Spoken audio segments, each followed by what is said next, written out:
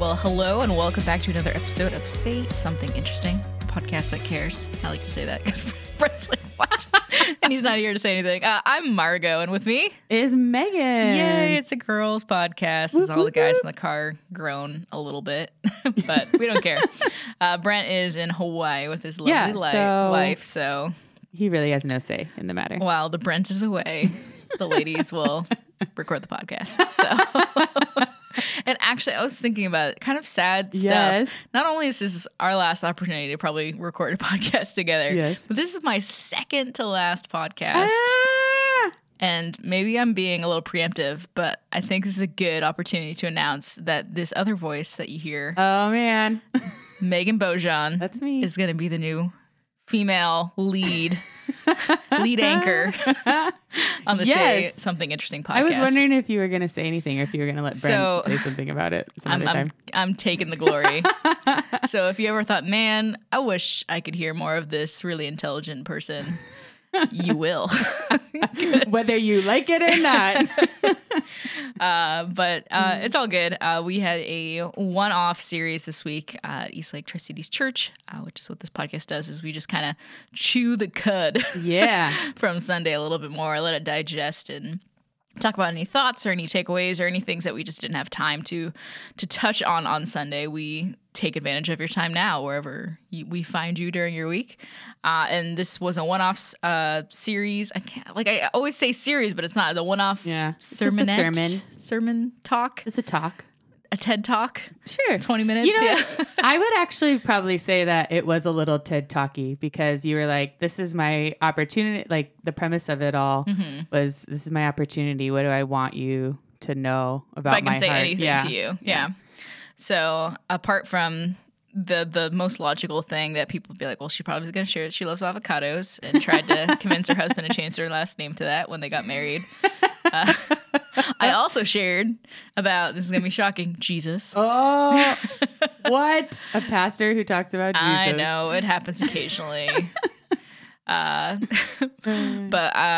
talked about in Luke about Jesus kind of picking his crew and how that came about. And he talked about coming up to Simon, whose nickname for the rest of intensive purposes is Peter. I kind of like identify with that because first name's Hannah, but going by Margot. I'm like, okay, I get it. It's annoying, but I still get it. I don't identify with that at all. But that's because both of my parents had that happen to them. And so they were very intentional. None of that nonsense. Yeah. None of that confusion. Yeah. My dad goes by Jack, but that's not his name at all. Oh. And my mom goes by Betsy, which is a nickname of her middle name. So... Yes, that's exactly the same as me because my middle name is not Margot, it's Margaret. Oh my gosh. Yeah. And Margot comes from Margaret. Oh my gosh, that's hilarious. Me and Megan's mom just became best friends. I don't think you've ever met. I think we met one time. Oh, okay. One time. Okay. Not enough times, apparently. No, not enough times. Because we are our best friends. Yeah. So was there anything about Sunday that struck you, or maybe something that, I mean, I always say I love the challenge of preaching or talking about common stories that we hear because I always think, like, if the Bible, as Christians, we believe it's a living word, which means that it's not stagnant. Like, if you have the author of the book with you as you're reading it, like, you're going to pick up on things new every single time. So I like to talk about really popular verses because I feel like we get into this point where we're like, okay, I know this story. And we kind of autopilot until like I don't remember this verse about Elijah sending bears to kill a pack of boys. Like, this is interesting. And the more popular Sunday school stories kind of get glossed over, which like they're popular for a reason. So like, what is that reason? And I think it's good sometimes to sit on something that we think we have mapped out and to see maybe what else appears from that. Yeah, I like that too. I grew up Presbyterian, and so we're very, like, you do the same scripture every 3 years, more or less. Pastors have some leeway, but if you're really following what they call the liturgy, which is like a set of scriptures that you do every year, they have Presbyterian Church has a 3-year cycle, and so if you're really following it, you do the same scripture every 3 years. As do Catholics, as do a lot of the more structured Yes, churches that yes. aren't so loosey goosey. And we had a pastor when I was in high school who really followed the liturgy, but he loved it. And he was really masterful at finding the one thing that stood out to him that time and pointing it out to you. And so it was really, so for those stories that you hear all the time, it's a really great way of like revisiting them is a great way of reawakening something or finding. Or being like, oh, I can read the Bible more than once, or I can read Yeah. this book more than once and get something well, else and it from speaks to you differently at different seasons of Oh, your yeah. life. So Have you ever had a Bible that you highlighted from like years ago and you open it up, you're like, what was going on? Yeah. It's like reading your junior high journal. It's pretty close. And it's just from highlights. I'm Yeah. just like, oh, poor little baby Yeah. Margot. Like, you were having a tough time. The struggle was real. I was like, what is your struggle right Yeah. now? That some Yeah. boy didn't AOL Instant Messenger you Yeah. back? Like, Yeah. that's your struggle. I know. So it is, I think for me with this verse this time, I was just struck by how poignantly you talked about the first step is letting Jesus in. And like, you don't have to believe in him. You don't have This to. is not a promotion for hitchhikers, by No, the no, way. no. There's a guy with his thumb out on the side of the highway. Don't stop. Well, yeah, no, unless you have some other protocol in place where you can do that. But yes, I just like that's such a really, it's an easier first step. I think we get so caught up in. Exactly, thinking that it's gonna Yeah. be he's gonna want me to sell all my stuff Yeah. and live in a mud hut and do this and that. When really it starts small. Yeah. And even the first things Jesus usually asks you are really attainable and small. And he's like, I just want I want to be in presence with you. And I want you to think about me when you're doing stuff and let that determine what you do. Like, And it's pretty easy. And I love that one of the things I see over and over again and how Jesus collected his disciples and really connected with people is that he spoke their language. Like all the parables were stories about like agriculture and stuff, and he was speaking to an agricultural society. And when he was collecting these disciples, he collected them in ways that he knew would be specifically impactful to them. And so we see that he comes across a fisherman who doesn't know a lot about scripture, and Jesus preaches a sermon essentially from this guy's boat, and he knows that that's not enough. Like, that's not enough to open the door. The guy was probably like, wow, this guy's really intelligent and really smart, which we can kind of deduce from like what he says. Yeah. But what gets to him is Jesus tells him, your job is fishing. I'm going to speak to you through fishing. Yeah. If this is your life, I'm going to speak to you in something that you understand completely. And I'm going to have you do your job just in a slightly different way and see where that leads you. Yeah. Just, I don't know. God is big enough. He comes to where we are. He doesn't need us to find him. He's already there. Like, we just got to turn around and say, hey, like, come walk with me. Mm-hmm. And I think some people are like, and that's why I don't go to church, because I don't need to go to church to find God. Like, hiking on the trail is my church, or fishing in a boat's my church, or enjoying a growler at a local establishment. And I don't want to say that God's not in those situations, but the thing is, church, I think, is super helpful. Well, actually, a sermon I heard about this same passage says, we go to church to clean our nets, so that the failures that we face in life, that we clean our nets and that we get encouraged to go back out again. So church serves not just an encouraging purpose, but I think it's hard to identify God or recognize God in our daily lives unless we understand him better. And that understanding is usually best found in a good church environment. I say good because there are toxic church environments and all these things. And there's also a certain amount of accountability when you have this community of faith that's surrounding you. Like, I know I'm going to have to look at this person and tell them what's happening in my life. And is that really, like, if I call myself a Christian, then like I need to be making sure I'm accountable to that. And having people on earth who you are accountable to for that is really an incredible thing to have, and loving and supportive and like healthy kind of your way. tribe. Yeah.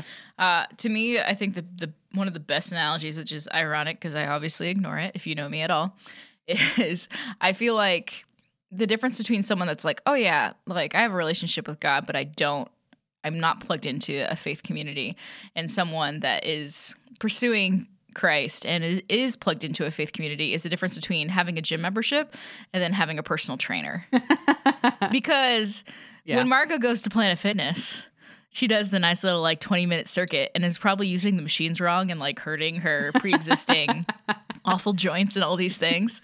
But I know if I went to a personal trainer, he would push me to where I got the most out of the workout. And here's the thing, he would push me, but he would also make sure that I'm not doing anything that would hurt myself. Yeah. And I feel a lot of people do I'm going to open the Bible up to a random page and read something. And I feel like they spiritually injure themselves because there's no one walking alongside them being like, this is actually what this means. And this is the bigger context that you need to understand these events in.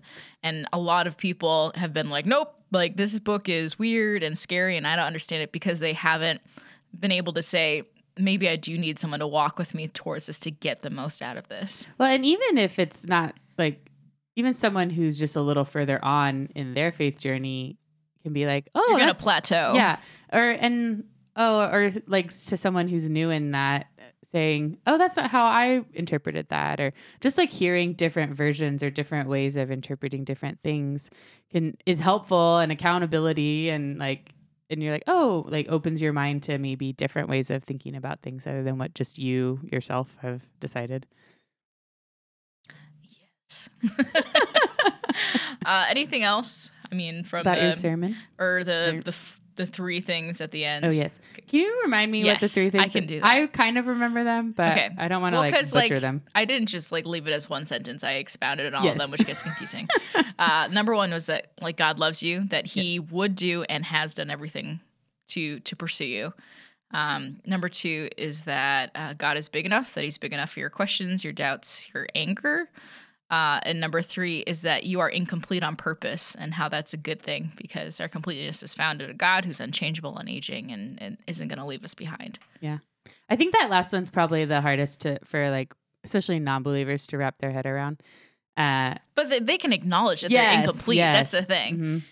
But to acknowledge then that my incompleteness would be like, it would be non-existent with God.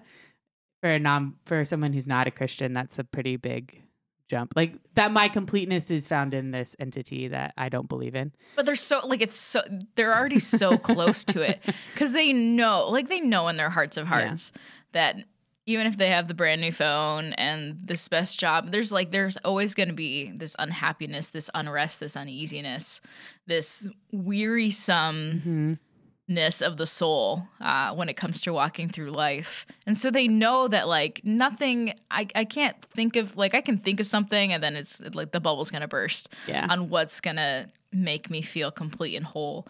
And it's like, you're so close. Like you're right there. I know. I think that too. I feel that about like friends I have who don't believe in Christ. And sometimes when I see them in seasons where they're really doubtful or struggling, I'm just like I just know what you're searching for.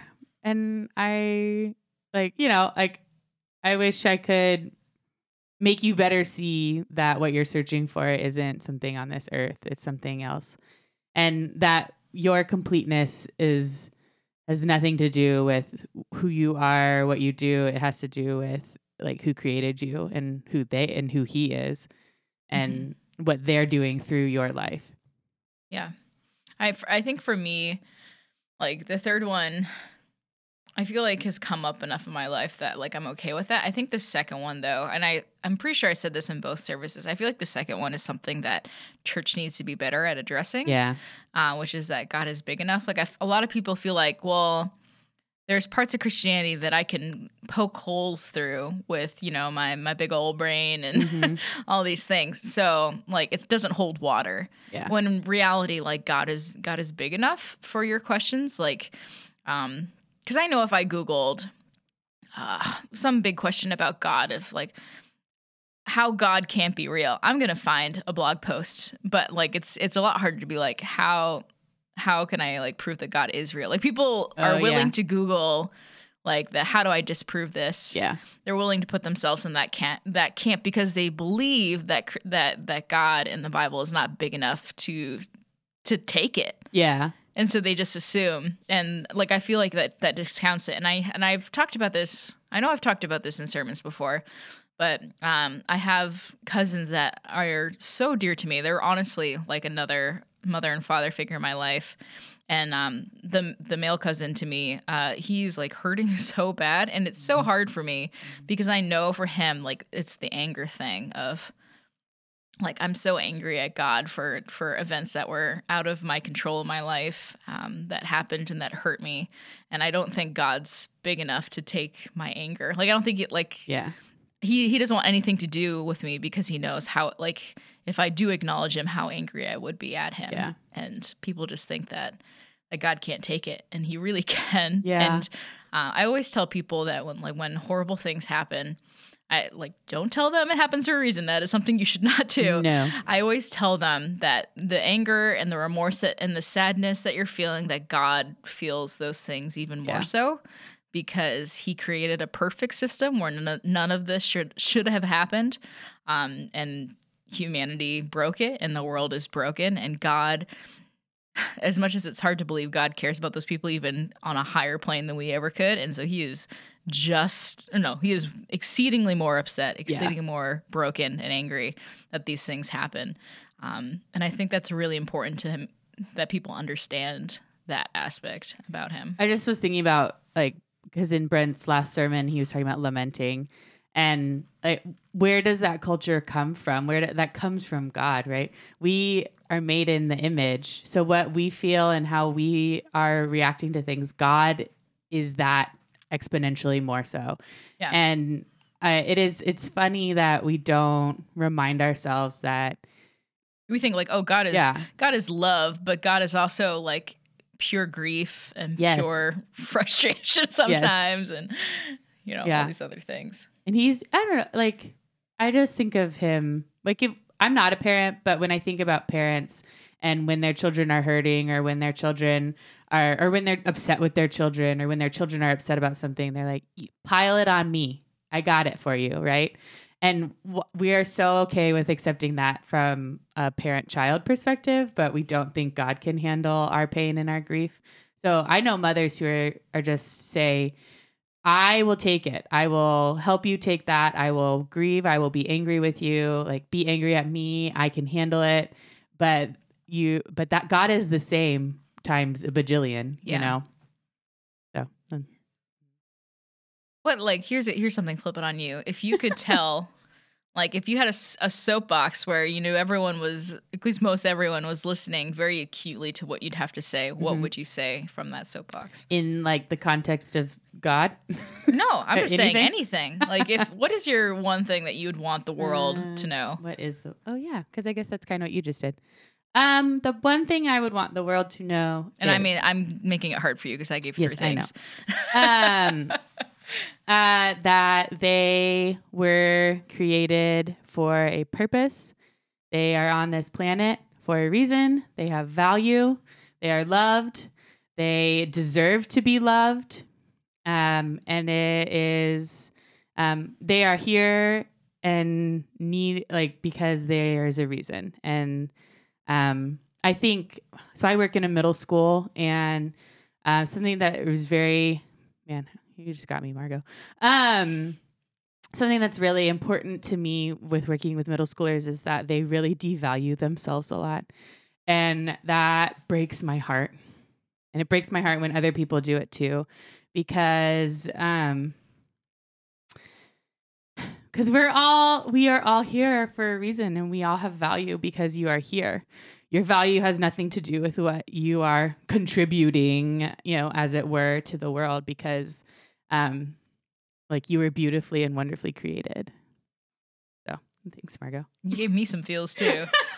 Well, that makes such sense to me, just because, I mean, I definitely remember middle school. Like, I remember, like, it was a switch that was turned on, like a negative switch of elementary school was great. And then middle school, like, suddenly everyone notices what everyone looks like and what everyone's doing. And, like, it's this, like, pack hierarchy and food chain that's just so ugly. And I remember that, like, that feeling of, for me, it was always this divide of wanting to reject the system because I didn't like how the system made me feel. So I'm like, I'm going to dress like a tomboy and I'm going to be defiant in these ways, but also like really wanting to be admired or someone to see something in me. Yeah. And I think in our today, a lot of my students try and devalue themselves before someone else can devalue them. If I can make the joke first, then. And, or like if I can just say I'm dumb, or if I can just like, you know, say this thing so that when I'm not successful or when I make a mistake, it's not as big a deal. And like, it just breaks my heart because they are such beautiful humans and so deserving of feeling valuable and feeling like they have a place. And, you know, I work with a population of kids who don't always have a place at home or don't always have someone at home who's able to tell them that they are valuable. And so it hits me like, you know, it's pretty deep for me, that passion of just loving people and not because of something they've done, but just loving them because they're here and they are human and they are, and God loves them. And so I should love them. So. Yes. Amen. Hallelujah. Thanks a lot, Margo. Sorry. It is the feels hour with Delilah. And now some Michael Bolton too. It was great. I'm really grateful. I mean, I'm assuming he'll listen to this, but it's not just to say that. It's like I want people to know that I'm super grateful that Brent, like he was like thinking of like just starting a series and having me start it, and I'm really grateful that he was just like, you know what, like this is your last chance to speak to this community. Mm-hmm. How about you just say what you want to say? So I'm super appreciative that you should have played that John Mayer song. Which one? Say what you mean to say. Yeah. But yeah, I'm super grateful. And I mean, like, this is just the tip of the iceberg of all my gratitude to Eastlake and everyone like that. And I didn't want to talk about it too much on Sunday because I'd get all feelsy. Mm-hmm. And I kind of don't still want to talk about it now because I'm going to get feelsy again. But yeah, just gratitude is probably the number one thing that I'm taking away from this experience. Gratitude that I got to do life with you guys and be in a totally different part of the country, slightly different culture even, and all these things, and different environment with the sagebrush and tumbleweeds that are real, guys. They're real things. They're bigger than like a little basketball like you see in the movie. Yep. These things can take you out. They sure can. I've learned so much. But it's just been great. I mean, and like everything happens for a reason. Like many people have heard that my flight was booked well in advance, but Brent's accident happened like 2 days before I was supposed to come, and I landed, and I went from, I hate to say negative things about my previous experiences with employers, but I went from an organization that was very mistrusting of especially youth, even though I was like 28 years old. They from very mistrusting and very like keeping your cards close and very like reserved and very like there was a whole pecking order and a whole process and lots of checks and balances, which are like for such a big organization is important. Yes. But I went to that too. Writing a sermon on the plane because the pastor, we didn't know if he was going to recover or what that was going to look like indefinitely. Yep. Writing the sermon on the plane, landing, and literally being given the keys to the kingdom, being like, "This is the keys to the building. These are our deposits that need to get to the bank, and this is our bank account number. This is the company credit card. You got this." And so, from the second that my feet touched the ground in Tri-Cities, I was met with unrivaled support. And people that were on my side and cheering for me, and that just meant a tremendous amount.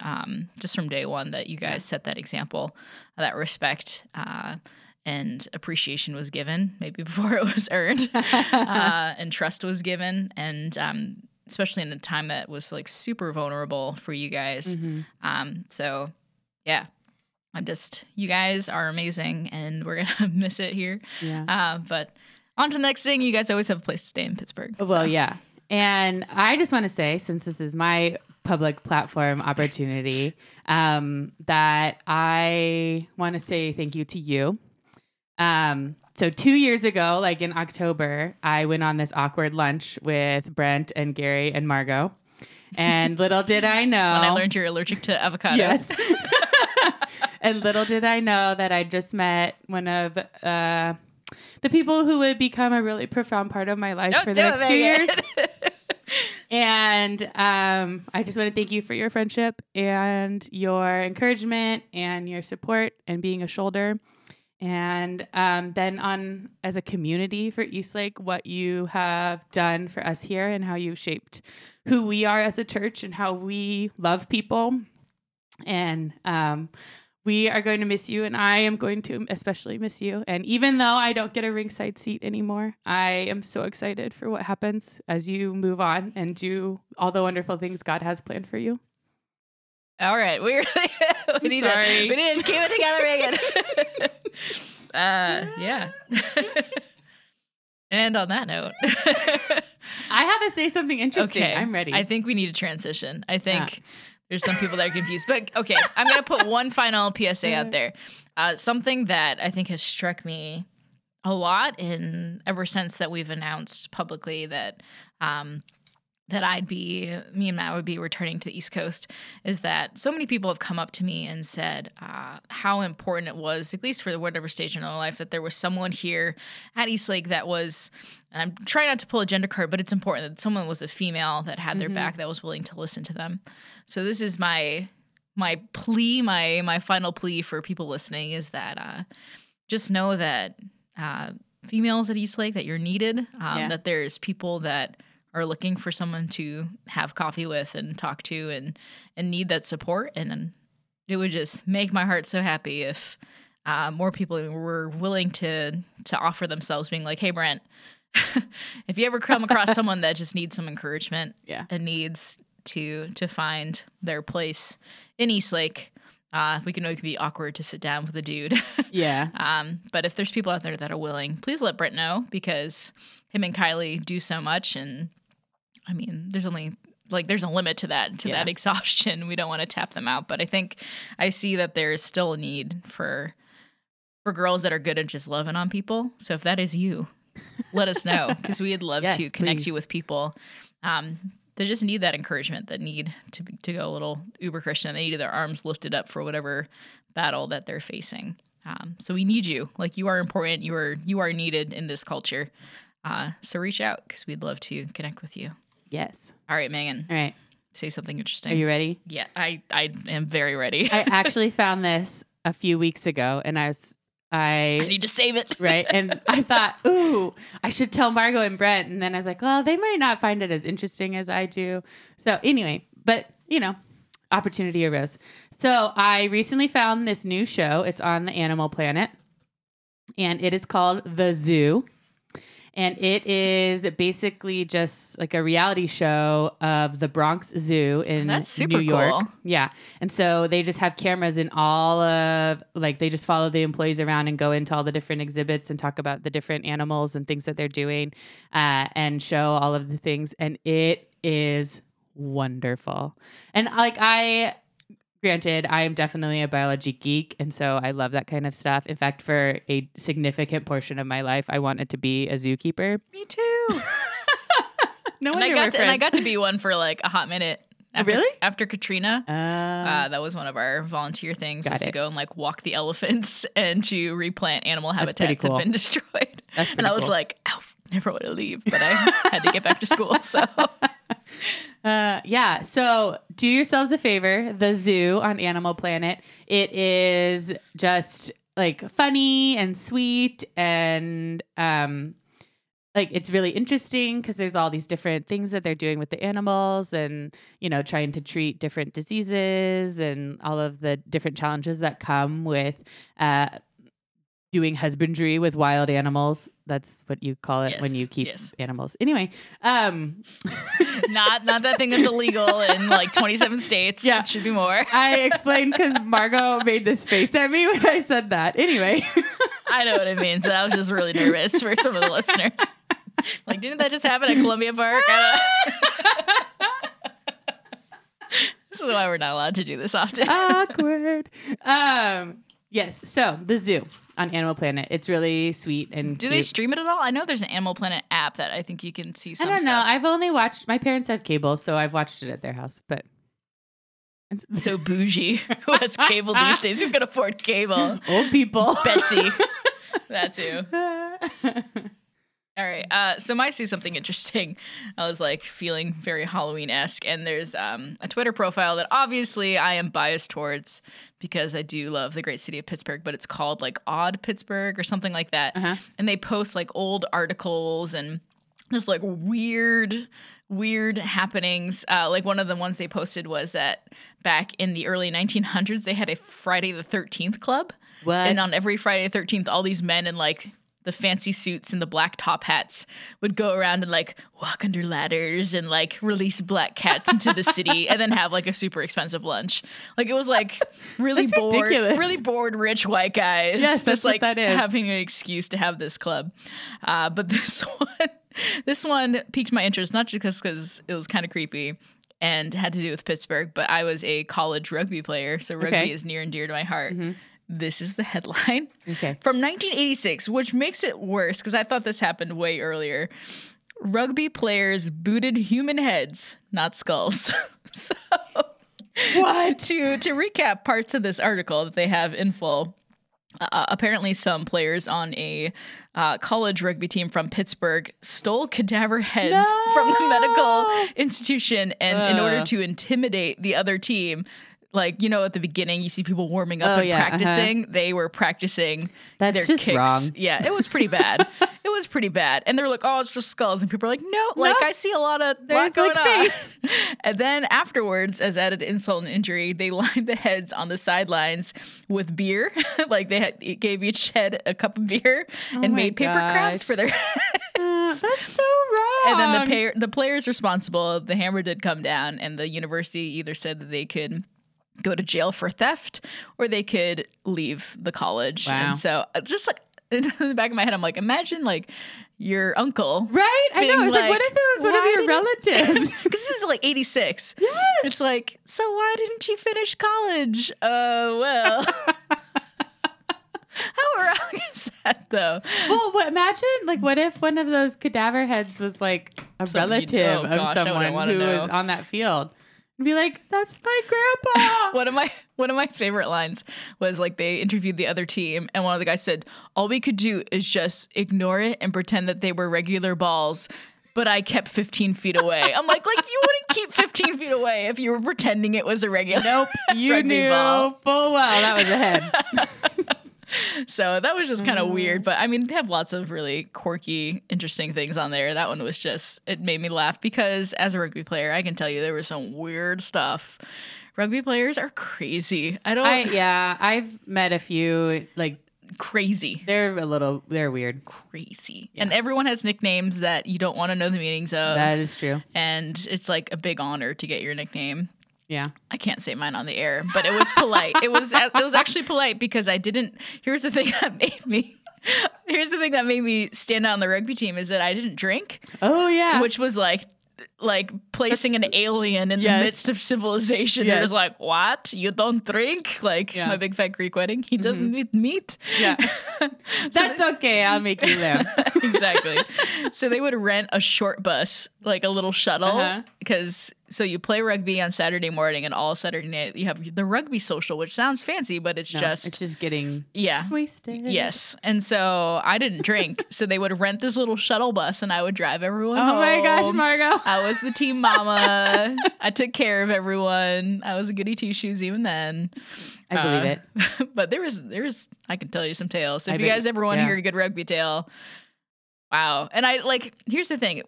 I kind of I love the culture because it is what it is. It's like keep Portland weird of the sports culture. Yeah. But at the same time, I kind of wish it wasn't so extreme because I love rugby. One of my favorite things about rugby is that there's no adjustments between the male and female sports. Oh, that is cool. In terms of contact or anything like that. The only thing that's different is how you do certain moves, for lack of a better term, just because female have more lower body strength than men. Yes. So certain tackles and certain elements of the game actually take place just lower to the ground because of how our bodies operate. But I remember the thing that pushed me over the edge into the pro rugby arena was I went to a friend who's super athletic, super amazing. She had a college lacrosse game, and I remember sitting and watching it and being like, they're not allowed to even make contact with their sticks, like stick to stick. Mm-hmm. And I was like, this is ridiculous. I have a black eye, cracked rib. But it just made me sad that they were being coddled a little bit. And I don't know. I think there's always been that strong female fighter in me. Mm-hmm. And then the other half of it, like, why did Margot play rugby? Because I'm not athletic, and it was the only college sport that no one had any experience before. Yeah. Also, you don't necessarily have to be super athletic to play rugby. You say that, but man. man. I mean, if you want to do like professional or whatever, but yeah, I don't know. Like I will say rugby was very hard because unlike football where you can throw the ball forward, you can forward throw, and then you get like 40 yards, like just because the ball does the yardage for you. Yes. Rugby, you have to run every single yard that you get. Because you can only do laterals, right? Yes, you can only do sideways or backwards. Mm-hmm. Lateral is the fancy word, but sideways or backwards passes. And so every yard that you get on the rugby field is by sweat and by pushing people and struggle street. Go rugby. Go All Blacks, New Zealand. They're my team. All right. We capped it off with some sports, Brent. Yeah. We tried our best. Yeah. There are some tears, but it's okay. All right, guys. Well, thank you guys for tuning in to Say Something Interesting. You can find me on the Instagrams at Adventures in Caffeine. Do you have I do have an Instagram. I think it's Meg Bojan. But I don't actually remember. Or you can just, talk with her in the lobby. She's a cool cat. But yeah, thank you guys for tuning in, however you found us. We'd love to hear from you if you guys know of interesting things for us to share on the air. Help us out. It is a challenge every week to be like. It's a little bit of a challenge. The pressure is on. And I don't even do it every week yet, so. You have to save it weeks in advance. All right, guys. All right. Well, have a great week. And we'll tune in next week. For final podcast. It's the final podcast. Da, da, da, da. All right, guys. Bye.